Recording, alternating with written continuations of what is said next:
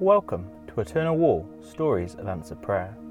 We bring you hope by sharing answered prayers which are all from normal people just like you who have prayed to Jesus and experienced Him answer.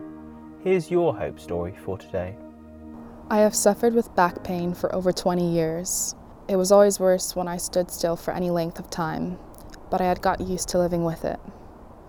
One morning at church, someone came up to me and told me God wanted to heal my back. She prayed for me and the pain immediately went away.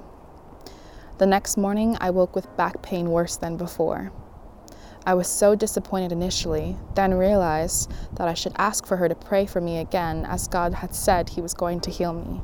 So when I went back, I got prayed for again and immediately the pain went away.